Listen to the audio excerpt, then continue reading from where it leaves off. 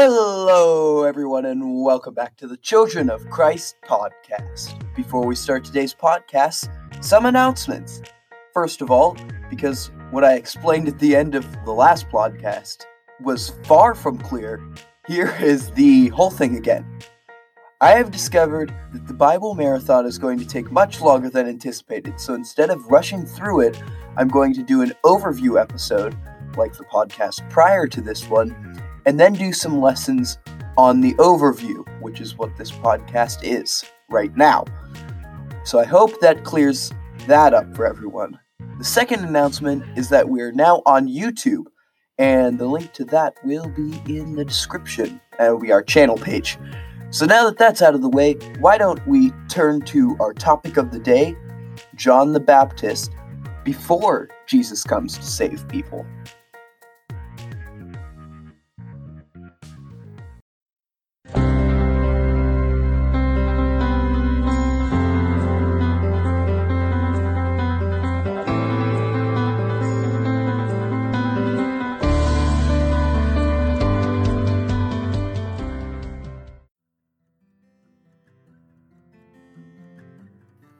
So let's get to know John as a person before we describe his actions.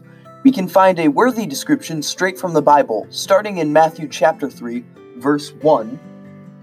In those days, John the Baptist came to the Judean wilderness and began preaching.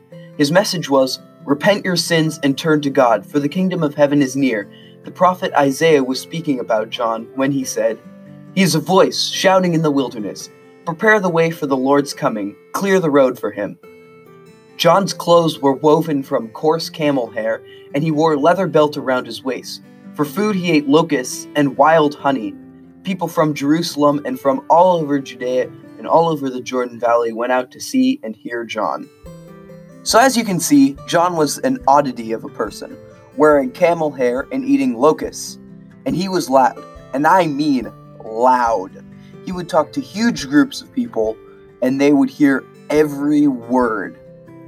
At this point, you're probably getting a view of a crazy person, which I mean is kind of what I see as well. He honestly probably looked really weird, but John was a hugely important speaker, and he'd be able to influence people at any time, at any place, given the chance to talk about the Lord. After he was done, many of them would be so moved that they would get baptized. And just like Isaiah said, he talked about the coming of Jesus. You may be asking, if the birth of Jesus came before this, then where is Jesus? Well, Jesus didn't just immediately start preaching to the masses upon, coming out of the womb. He still had to be taught at a church and would have at least a semi-normal childhood. Don't quote me on that, though. I'm not an expert. We know that he went to church to be taught like a normal child of Christ. Get it? But who knows? Maybe he'd, go home and start glowing or something. That's a joke. He didn't do that. Probably.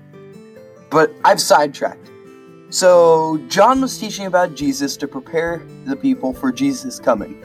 Basically, he was the messenger being like, hey, the Messiah's coming soon, so prepare the way. Also, if you want, you should probably get your life into shape right now, and he'll be happy with you. He's coming to save all people, so even if you don't know what I'm talking about, you can learn.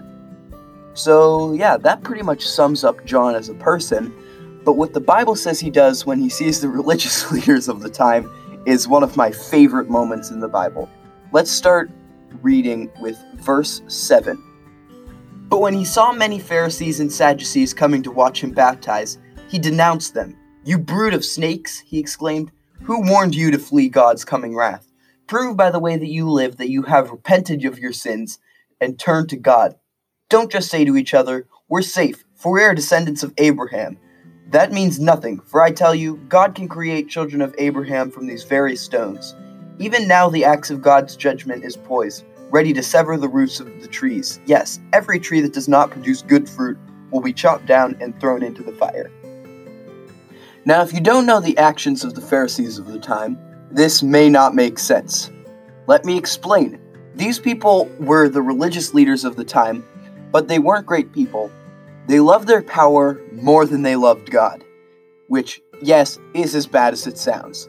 The Pharisees had political power, so they decided to just write up all the rules of the Bible, and some of the rules that were more vague, they would just make up themselves to what they saw fit, not to what God saw fit, sometimes even going as far as to bend them to their benefit. Then they would be the ones to enforce those rules, and they would be very strict about it. They would go around condemning people and even throwing them in prison if they didn't follow their laws. They didn't even follow these rules themselves. They convinced themselves that this was a free pass into heaven, that telling other people their faults was going to save them. They decided that God would just save them because they were descendants of Abraham. John then just gets all fired up and puts them in their place, basically saying that God could make better people than them right now if he wished. He could make descendants of Abraham out of the freaking ground if he willed it. The Pharisees had believed that they could love God and have as much politically created power as they wanted at the same time. By doing this, they had created a false sense of having your cake and eating it too. John calls them out on this and points out that it will be their downfall. Now that you've listened to me ramble on like this for like 7 minutes, you might be wondering why you should care. Pharisees are dumb. So what? I tell you what. We fall into these illusions as well. No, I don't, you say, and I say, oh yeah? Have you ever been a hypocrite? If the answer is no, then you're either a liar, or you're a robot, or you're a baby, or you're a hypocrite. Heh, gotcha. Maybe you haven't been a religious hypocrite like the Pharisees, in which case, take the backseat, because we need to discuss this point first. There's a few things that can make me personally kind of angry, and by kind of angry, I mean angry. One of which are people who consistently go around telling people that they're doing Christianity wrong. That they should be doing this better, or you suck at this, or the Bible says this, so you're going to hell. These people never look at their own mistakes and think that it's their job to tell people how wrong they are. They even think that they're the perfect role model. Who do you think you are? For you'll be in for one heck of a ride once those things come back to bite. Whether it's me saying this now and you realizing that you have to change, which is great, or when it comes time for you to be judged, in which case you will have the same fate as these men. Now, if you're trying to teach people to be better as a person and genuinely coming out to them, trying to get them on the right path, that's a whole world of difference. That is maybe the best thing you can do as a person. Just make sure that you are realizing your own faults and keeping in touch with your own faults and not going as far as nitpicking others. Keeping in touch with your own faults is the best way to have goals for yourself while striving for a life with Jesus. Now, for any other type of hypocrites, hypocrisy is one of those super easy things to slide into. It may start small and get bigger over time, but while it's hard for you to notice sometimes, others will most of the time realize immediately. The only way to fix this is to just be aware. Don't go around acting like you're the ruler of the world, oblivious to your faults until they come back to bite.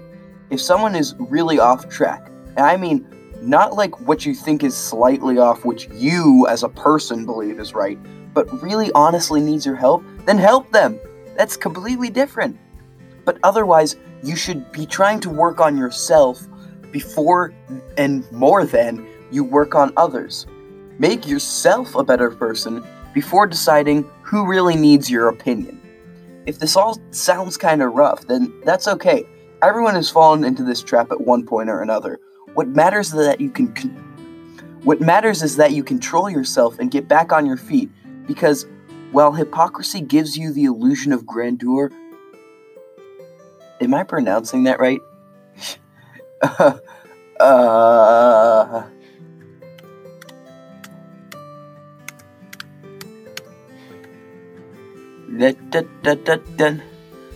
Grandeur. Grandeur? What? Grandeur. Grandeur? That's no! What? Grandeur? Alright, hold on. Alright, let's get back to this. If this all sounds rough, that's okay. Everyone has fallen into this trap at one point. What matters is that you control yourself and get back on your feet. Because while hypocrisy gives you the illusion of grandeur, you are, in reality, flat on your face. It's okay to be guiding others when they need it, but make sure you address yourself before you address other people. Don't be a Pharisee, and don't fall into the same trap that they did. Thanks for listening, everyone, and have a great week. Hey, if you liked what you heard, make sure you leave a like and subscribe to the podcast on whatever platform you happen to be using, whether it be YouTube or Spotify, or anything else. If you would like to share this podcast, you can use the link anchor.fm/thechildrenofchrist, or with our YouTube channel page link, or also with any of the other tools that are readily available on your platform of choice. You can leave us a voice message using the Anchor link, and I will put the voice message in the podcast. You can use it for questions or comments or anything you want, and it is truthfully the best way to reach us at the moment. If you want to stay up to date with any notifications on the podcast, you can follow us on Instagram at the Children of Christ Podcast with a dot in between each word, or on Twitter at the Children of C1. Have a great week.